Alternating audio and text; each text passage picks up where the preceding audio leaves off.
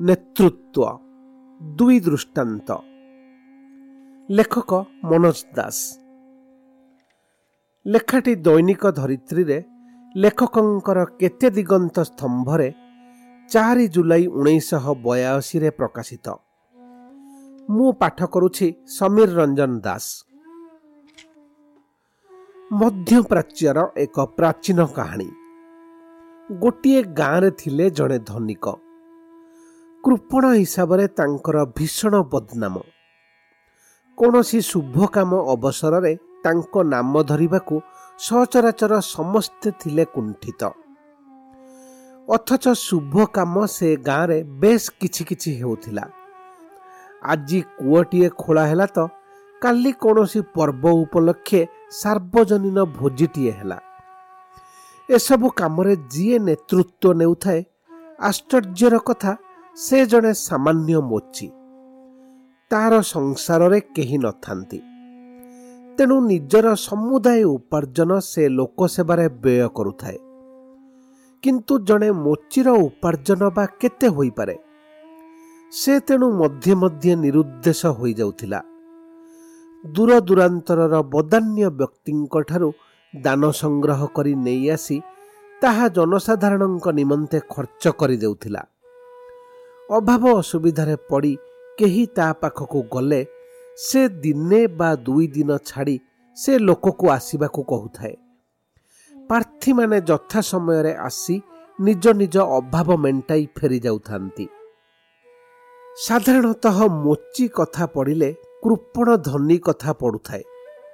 ଧନୀ କଥା ପଡ଼ିଲେ ମୋଚି କଥା ପଡ଼ୁଥାଏ। ଦୁହେଁ ଥିଲେ ପରସ୍ପର ବିରୋଧୀ ଚରିତ୍ରର 2 ଉଜ୍ଜ୍ୱଳ ଦୃଷ୍ଟାନ୍ତ। ହଠାତ୍ ଦିନେ ସେ ଧନୀ ଜଣକ ମରିଗଲେ। ତାଙ୍କୁ ଯଥାବିଧି କବର ଦେବା ନିମନ୍ତେ ବା ତାଙ୍କ ଆତ୍ମାର ସଦ୍ଗତି ସକାଶେ ପ୍ରାର୍ଥନା କରିବା ନିମନ୍ତେ କେହି ଆଗ୍ରହ ପ୍ରକାଶ କଲେ ନାହିଁ। କେବଳ ମୋଚି ଜଣକ ଲୋକ ଯୋଗାଡ଼ କରି ତାଙ୍କ ପାଇଁ ଯାହା କରିବାର ଯଥାବିଧି ସବୁ କଲା। ଅନ୍ୟର ଉପକାର ସକାଶେ ଯେବେ ଯାହା ହୁଏ ସେଥିରେ ମୋଚି ନେତୃତ୍ୱ ନିଏ। ସୁତରାଂ ସମସ୍ତଙ୍କ ବିତୃଷ୍ଣାର ପାତ୍ର ଯେଉଁ କୃପଣ ଧନିକ, ତାର ଅନ୍त्यେଷ୍ଟି କ୍ରିୟାରେ ବି ସେ ଉତ୍ସାହ ଦେଖାଇବ, ସେଥିରେ ଆଶ୍ଚର୍ଯ୍ୟ ହେବାର କିଛି ନଥିଲା। କିନ୍ତୁ ସମସ୍ତେ ଆଶ୍ଚର୍ଯ୍ୟ ହେଲେ ତାପରେ। ମୋଚିର ବଦାନ୍ୟତା, ଦାନ ଧର୍ମ ସବୁ ବନ୍ଦ ହୋଇଗଲା। କେହି ସାମାନ୍ୟ ସାହାଯ୍ୟ ଆଶାରେ ତା ପାଖକୁ ଗଲେ ବି ସେ କହେ, କ୍ଷମା କର, ତମକୁ ସାହାଯ୍ୟ କରିବାକୁ ମୋର ସାଧ୍ୟ ନାହିଁ। ଦିନେ ଗାଁର ମୁଖ୍ୟ ଲୋକେ ମୋଚିକୁ ଡକାଇ ପ୍ରଶ୍ନ କଲେ, ଆଚ୍ଛା ଭାଇ, କଥା କ'ଣ କହିଲ? ହଠାତ୍ ତମର ଏମିତି ପରିବର୍ତ୍ତନ ହୋଇଗଲା କାହିଁକି? ମୋଚି ନୀରବରେ ବସି ରହିଥାଏ। ଧାର ଧାର ହୋଇ ଲୁହ ବୋହି ଯାଉଥାଏ। ଉପସ୍ଥିତ ସମସ୍ତେ ଆହୁରି ଆଶ୍ଚର୍ଯ୍ୟ ହେଲେ। ମୋଚି କହିଲା, ପରିବର୍ତ୍ତନ ମୋର ହୋଇନାହିଁ। ମୁଁ ଯାହା ସେଇଆ। ପରିସ୍ଥିତି ବଦଳି ଯାଇଛି। ଆଜି ଏକ ଗୋପନ ତଥ୍ୟ ପ୍ରକଟ କରୁଛି। ସବୁ ଦାନ ଧର୍ମ କରୁଥିଲେ ପରଲୋକଗତ ଧନିକ, ଯାହାଙ୍କୁ ତମେମାନେ ଘୃଣା କରୁଥିଲ କହିଲେ ଅତ୍ୟୁକ୍ତି ହେବ ନାହିଁ। ମୁଁ ଥିଲି ତାଙ୍କର ମୁଖା ମାତ୍ର। ଗାଁ ଲୋକଙ୍କର ପାଣି ଅଭାବ। ସେ ମୋତେ କୂଅ ଖୋଳାଇବା ଦିଗରେ ନେତୃତ୍ୱ ନେବାକୁ ଗୋପନ ପ୍ରେରଣା ଦେଉଥିଲେ। ସେ ବାବଦରେ ସବୁ ଅର୍ଥ ସେ ଯୋଗାଇ ଦେଉଥିଲେ। ମୁଁ ତାଙ୍କରି ଟଙ୍କାରେ କିଛି ଦିନ ପାଇଁ ବୁଲାବୁଲି କରି ଆସି କହୁଥିଲି କି ଭିକ୍ଷା କରି ଏତେ ନେଇ ଆସିଛି। ତମେମାନେ କେହି କେବେ ଥରେ ବି ଭାବିଲ ନାହିଁ ମୁଁ କିଏ ଯେ ମୋ କଥାରେ ଦୂରଦୂରାନ୍ତରର ଲୋକେ ଦାନ ଅଜାଡ଼ି ଦେବେ। ସେ ଯାହା ହେଉ, ଧନିକ ଜୀବିତ ଥିବା ଯାଏ ମୁଁ ଏକଥା ପ୍ରକାଶ କରିବି ନାହିଁ ବୋଲି ଶପଥବଦ୍ଧ ଥିଲି। ସେ ଚାଲିଯିବା ପରେ ମୋର କୌଣସି କାମ ପାଇଁ ଉତ୍ସାହ ନାହିଁ କି ସଙ୍ଗତି ନାହିଁ। ସ୍ତମ୍ଭୀଭୂତ ହୋଇ ଗ୍ରାମବାସୀଏ ବସି ରହିଲେ।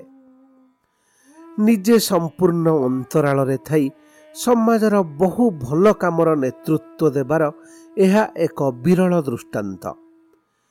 ଏହା ଲୋକକଥାରୁ ଆହୃତ, ଆଂଶିକ ସତ୍ୟ ହୋଇପାରେ। ପୁରୁଷ ପୁରୁଷର କଳ୍ପନାରେ ଆଂଶିକ ଅତିରଞ୍ଜିତ ହୋଇଥାଇପାରେ।